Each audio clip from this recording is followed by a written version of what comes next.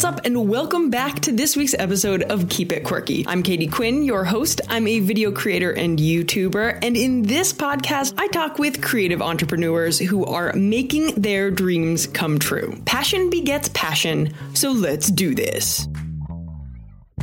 Real quick, before we start today's episode, I want to talk about almond butter because you've probably had almond butter before, but I bet you didn't know it could be better. Jordan Gaddy, the founder of, you guessed it, Better Almond Butter, realized it could actually be a whole lot better by only using truly raw Spanish almonds and a process called sprouting. He created an almond butter that's more nutritious, more natural, and more delicious. In other words, better. Go to www.betteralmondbutter.com for more info. So just a couple weekends ago here in London, I was a part of an event called the Creating for Good Conference. Creating for Good is a London-based collective of creatives who use their passions and skills to raise money by teaching workshops, classes, stuff like that, to make a difference in the lives of women, men, and families affected by war, political discord, and poverty. I taught a workshop, along with my very talented husband, Connor, all about making videos, how to make videos with style and voice. And it was just a fantastic day from top to bottom. During the first few minutes getting to know people attending,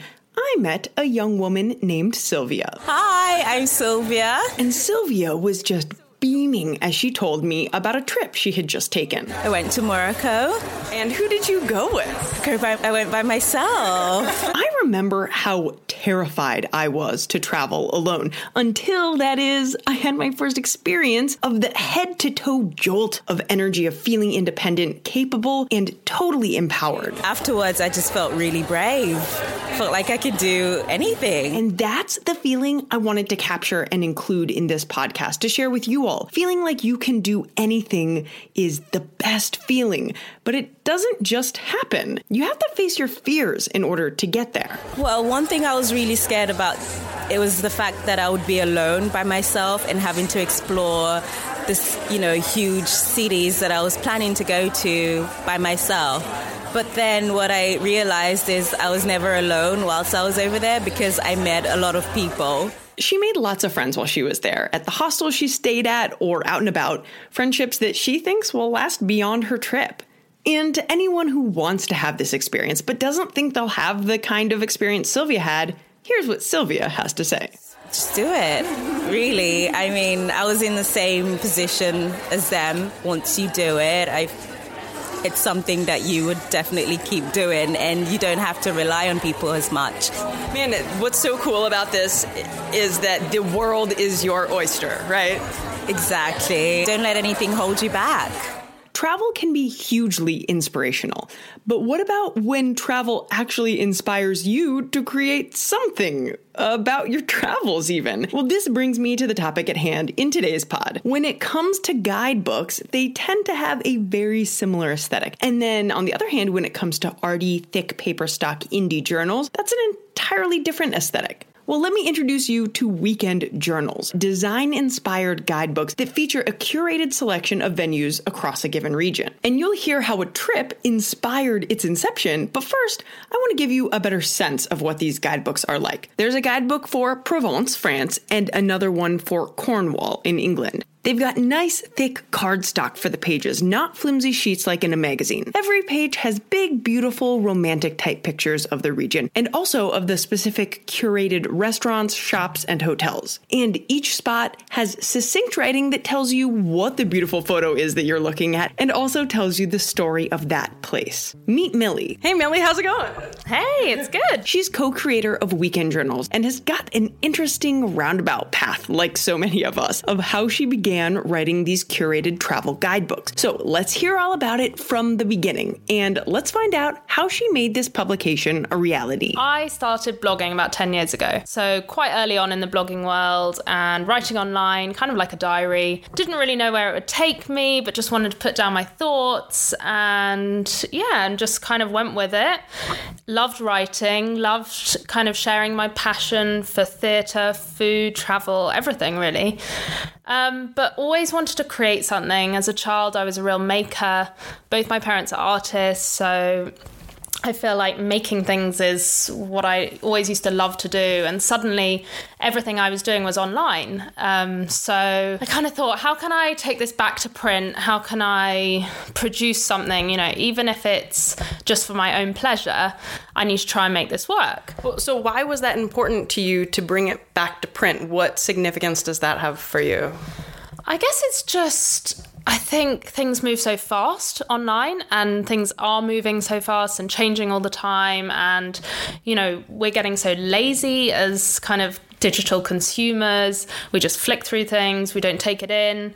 And I was finding, well, actually, plainly put, I'm the type of person that goes into a shop and spends lots of money on beautiful books, partly because I love just having them sitting around, making my home look pretty, but also I just love flicking through at my own pace, my own time, and kind of using it at my ease. So yeah, I guess I sort of felt like I should be producing one of these things that I am so passionate about buying. We are sitting in Millie's living room right now, and it's so cool. The colors and the things you have around. So describe to them this ice cream image that I'm looking at right now. Very random. So I discovered this little kind of flea market shop in Peckham, where I live, a few months ago with my best friend. And we were rummaging through, and rolled up in the corner was this dusty old kind of pop arty 1980s ice cream print. So I was like, I can see this working in my flat. So yeah, I've just bought it for about 20 quid and just had it framed. So it's sitting ready to go up. Yeah, it's awesome. And so that's just like a quick snapshot of the way that Millie has decorated. And so this is to say that everything you're describing about why you enjoy actual items that you can feel and that you can hang and have in where you live, it makes perfect sense. So continue with your weekend journal. So I guess also, I should say pretty early on that it's really not a solo venture, that basically the book has been made possible by my long-suffering husband, who is basically the organisation behind the entire project. And really, basically, our lives together is kind of me having ridiculous dreams and him occasionally saying, okay, I might be able to make that possible. And so with this book, he kind of learned how to use InDesign and felt like it was a kind of goal that he was able to achieve. So we went into it together, and really what kickstarted it was after our 5.5-month honeymoon around the world and just kind of sharing all that travel passion together. We kind of thought, yeah, let's do this together. And then the third wheel is my very talented brother who takes all of the photographs. Every single photo, you're like, I want to be there. I want to be in that photo. He's really talented. What does he do most of the time? He is 25 and he's doing his final year at Royal College of Art, doing a postgrad in photography and art, which is amazing. So poor boy, like, as he's finishing his final project, we're like, edit these photos. So he's got a lot of us on his back. But yeah, he uses a lot of film cameras. He's kind of got the perfect combination of brains and creative talent. So he can, like, I don't know, develop his own photos and use all these old, beautiful film cameras that, I would probably use as decoration in my flat, but he actually manages to really use to produce beautiful and unique photography. So you and your husband, Simon, came up with this idea while you were traveling, or it was after you were done traveling that the idea was kind of born? So I think while we were traveling, we kind of thought we've got to use this amazing extended travel experience to produce something at the end of it. I think we came back to London so energized by everything we'd seen around the world that we felt like we want to do something, but we didn't know what it was at that stage. So we both kind of dabbled in different things and then kind of came together after a few months and thought, hang on, he said to me, you've always wanted to do a book. And I said to him, okay, well, you're getting quite good at using InDesign and designing things. Let's try and make this work. And then at what point did you bring your brother in as photographer? It was kind of strange because I now also take photos for a living. So you are an amazing photographer. Well, I'm not sure, but I'm kind of the Instagram photography niche, which is great and has its place. But I think for a book that was primarily going to be visual, I really felt like it needed something that was beyond digital cameras and beyond my knowledge of cameras. So it was actually a really easy decision that very quickly I suddenly thought, it's obvious, Gabriel's there, and he's kind of starting his career as an artist and as a photographer, so it's a great project for him to start off doing, and actually since has had his photos from Cornwall and Provence in Condé Nast Traveller and used all over, so it's been great for him. What were the first steps taken to make this idea that you and Simon had, which, by the way, I think is so interesting that you guys really pretty consciously and almost strategically came up with this idea. It's like, okay, you have these skills, you have a desire to create something like this, and that you thought about it. So it wasn't just like, oh, I want to create a... Yeah, I mean, it sounds simple. It was a lot of umming and ahhing, but we're both quite doers, if that makes sense. Is that a thing?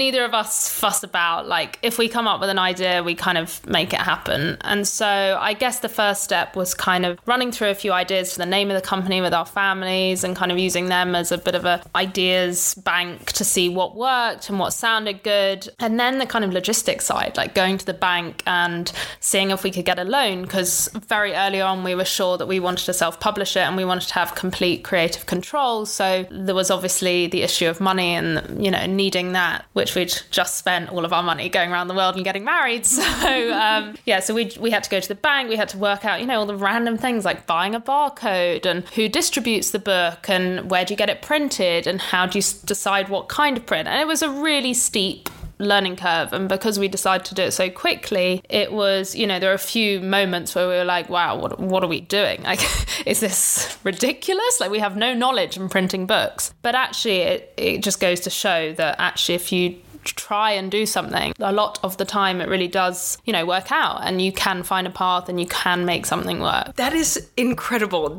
That's really inspiring to me to hear, just because it's like, where there's a will, there's a way, right? Yeah, and I think at this point, when our last stop traveling had been India, and you see people in such different circumstances, and you really come back with the mindset that, okay, we're in our late 20s, it's now or never. Why not? If it all goes wrong, then we've got a lot of money to pay back, but we can do that. We'll find a way to do that. We'll do car boot sales and make the money somehow or whatever. So we really, we were full of optimism, and obviously there were moments of doubt. We were crazy. We just kind of thought, why not? Let's give it a go. And if it all goes wrong, then at least we've got a book that we have made together. So. And what would you do in those days of doubt, or if so you were optimistic the vast majority of the time, obviously, but the days where the pessimism crept in, what would you do to kind of shake yourself out of that? Or do you have a go-to to get out of a creative rut? Switch off your laptop, go for a walk, get some fresh air. I think obviously it's difficult working with family, and Simon and I live together and I see my brother a lot. So there were moments where we really disagreed as well, and that was really hard. But we very quickly kind of found our roles as, okay, Millie's in charge of these decisions or Simon's in charge of these decisions, and you kind of decide quickly what is it worth challenging the other people on. And at the end of the day, you want to just agree on everything. So I think when things were going wrong and we thought, my God, what are we doing? We'd kind of turn off from it for a bit and just say, we've set our own deadlines. Actually, if we go to print a week later, there's no problem really. At the end of the day, it's annoying, but it's okay. There's no one we'll be letting down apart from ourselves. So you've got to go easy on yourself sometimes, because we all had full-time jobs as well, Fast forwarding, you now have 2 issues of Weekend Journals out. Cornwall, which was the first, Provence was the second. What are the next steps for Weekend Journals? As I said, I have a lot of mad ideas, so we'll see. Initially, I very much wanted to only do weekend destinations, so kind of moving away from the city guide thing. There are a lot of companies that do city guides. It's, cities go out of date very quickly, so it's something that's more of a challenge to do. However, having said that, I would really love to do a London one at some point. My blog has been going nearly 10 years and I feel like I've got something different to say on London, so that's possibly in the pipeline. And actually in the immediate future, we're about to bring out in the next few months our second edition of Cornwall, because it sold out and people still wanted it. So we were like, why not?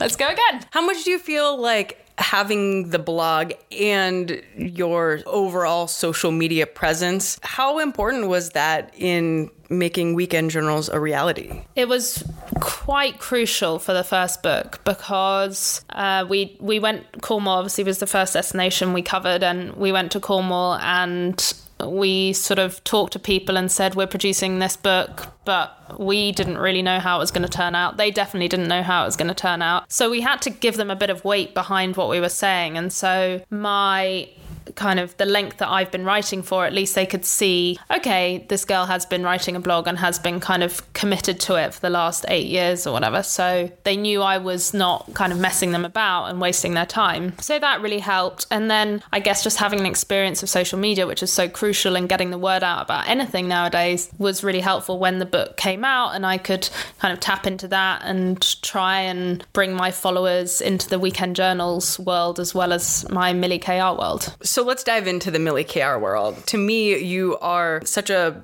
personification of this multi-hyphenated career woman. You do a lot, and they are related in some ways, but they're also quite different. Can you give everyone like a snapshot of what you do? Aside from this impressive and epic project of Weekend Journals, you have a lot else on your plate. Give us some examples. Well, I guess I kind of, my background's in music. I trained as a singer, I did a music degree, and I sung a lot as a child. And that was kind of my starting point. And from there, everything that I've done in the last 10 years, I've tried to bring it back to doing something creative that I love. So at times when I haven't been able to make money from doing something creative, I've had a side job so that I could do the creative thing. And that's always been so important to me. You know, I've grown up in a family where no one has 9-to-5 jobs. So that was never an option long term. And now I'm in the lucky position where I can make a living from doing creative things every day, which is incredible, but it's still massively varied. From Instagram, I've kind of grown as a photographer, which is great.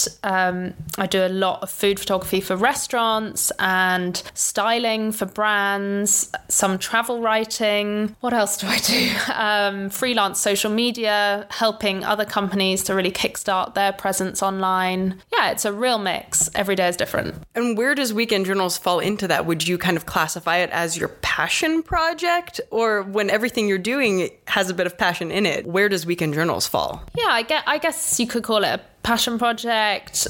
It's a project that I so wanted to do with people that I love, because so much of what I do day to day is quite lonely and isolating. You know, a lot of social media, even though it looks like everyone's having a great time all the time, is actually just one person sitting by themselves on their bed editing a photo. So I love doing something with other people, and obviously my husband and my brother, both very talented. It's so nice to do something with them and bring their talents into something that I'm so passionate about. Completely forgotten the question. I've gone off on a tangent. What were we saying? I was asking where Weekend Journals like falls into the scheme of everything you do.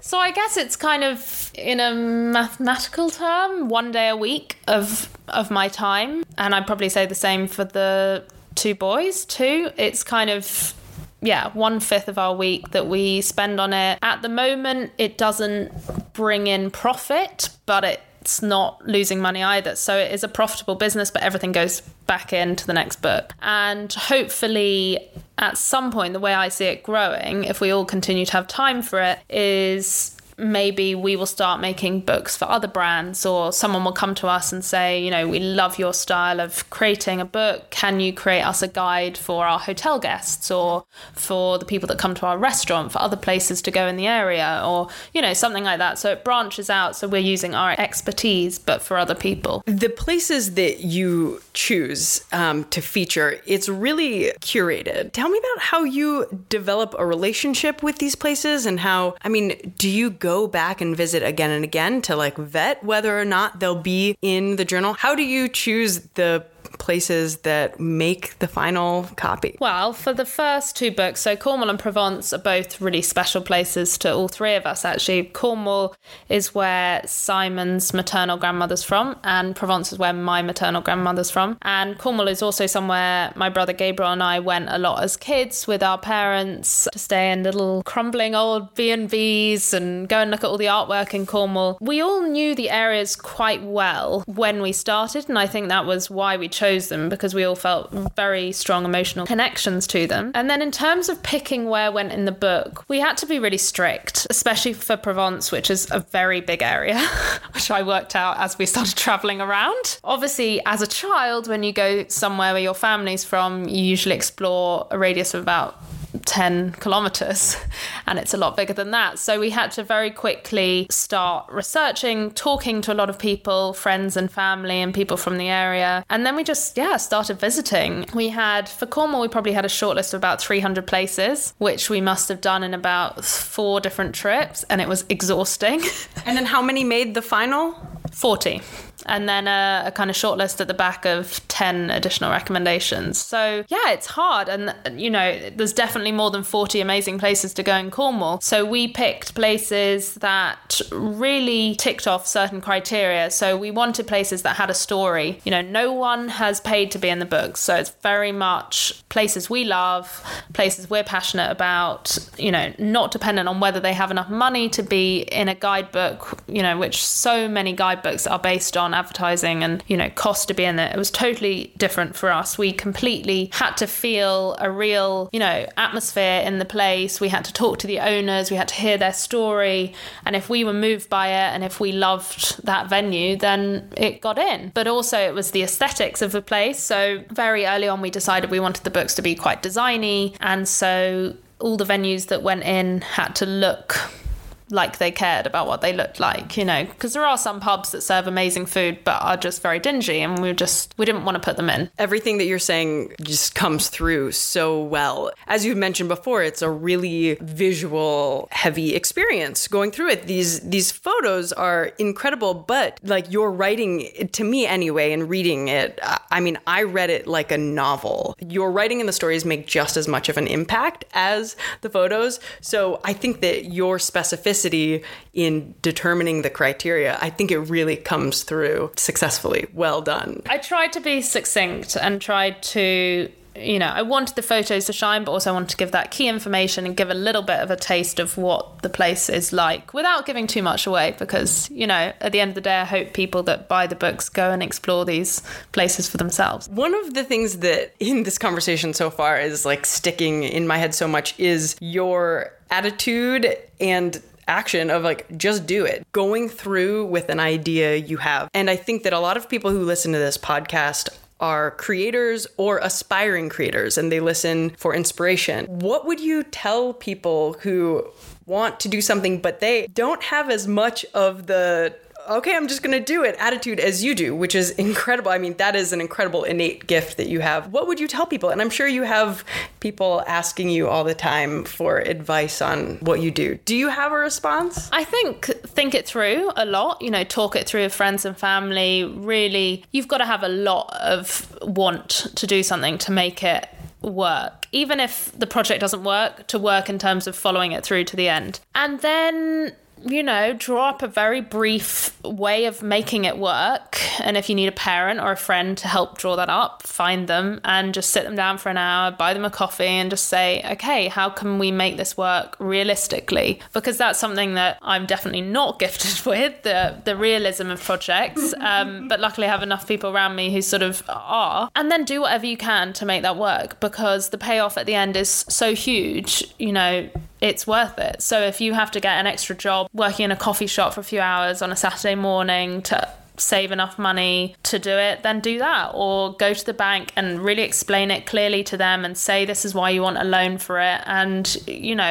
they will listen and hopefully see where you're coming from. So I really think it's possible. And I also think it's possible to do things without that much money. We stayed with family when we were in Cornwall. Most of the places we went to, we bought maybe one dish, or they gave us one dish to photograph in the restaurants, or, it didn't cost that much money. And I think people often are scared by big, scary projects because they think, wow, printing a book, that must cost a fortune. But actually, at the end of the day, our only real cost was printing it and finding a printer. And even then, it doesn't need to be expensive. So think carefully and find people around you who can help. That's so great. I hope that anyone listening who would be overwhelmed by a big project, I think you just broke it down in a really accessible way. It's like, get your to-do list have enough of a drive, and there's really not much that can't be done, kind of. And also, we've had a few amazingly motivated young students like do the odd day or two work experience with us, which I still laugh at inside, because I'm like, anyone doing work experience with me from my tiny little flat, I mean,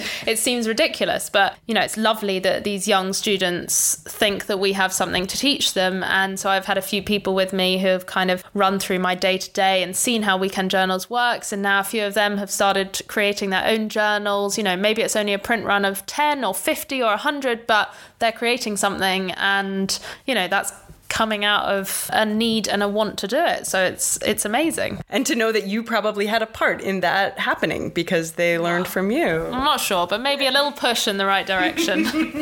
All right, so you briefly mentioned that you have a musical theater background. How does that play a role in your day-to-day these days? Sadly, not enough of a role. In the shower? Yeah, in the shower.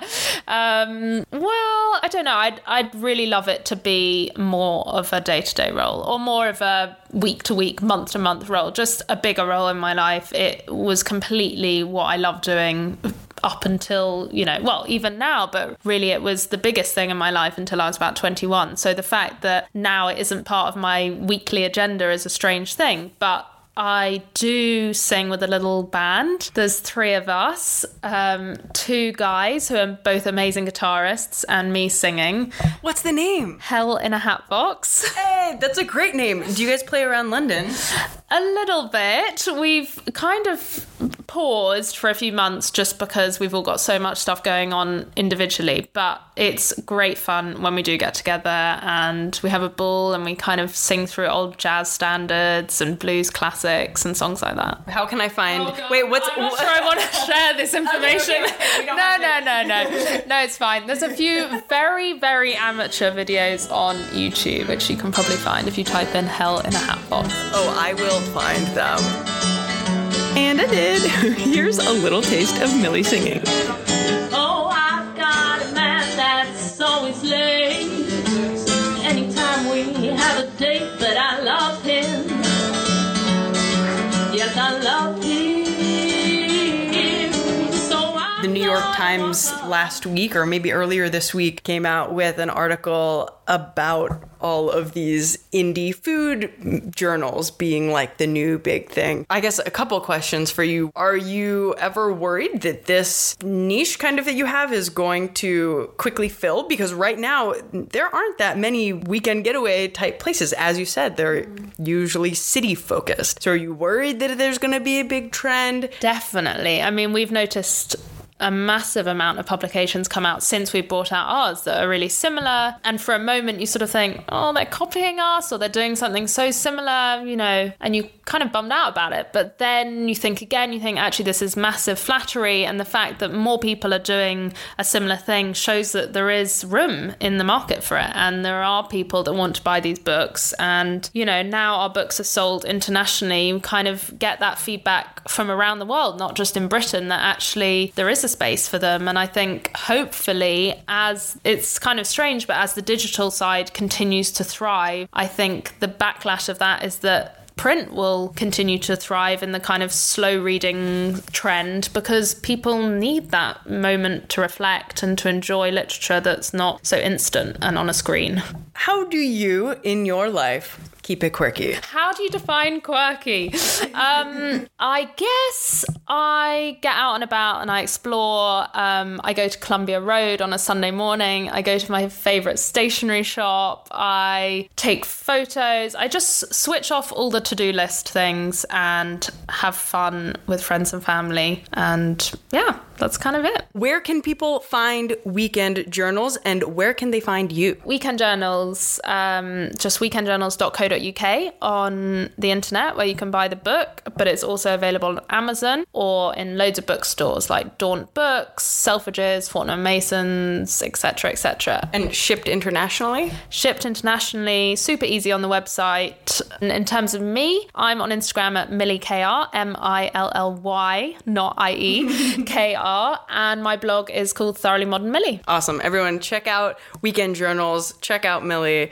And Millie, thank you so much for being on my podcast. Thank you for having me. Honestly, if you get your hands on a Weekend Journal, it will inspire you to visit somewhere new. As a little case study, let me give you a quick listen to the conversation I had with a friend who I showed Weekend Journals to for the first time. So come on with me to the pub, the Hollybush in Hampstead, London, where I met up with my New York buddy, Claire of The Cheesemonger's Daughter. Hi, Claire. Hey, what's up? Claire, what was your first response to seeing this Provence Weekend Journals? I'm such a tangible person, and to have such a beautiful book that I can flick through and touch and feel the cardstock, because I'm a crazy paper nerd. I felt like I was there. There was no place I wanted to be more than there. And Claire is also a creative entrepreneur in the food and media space.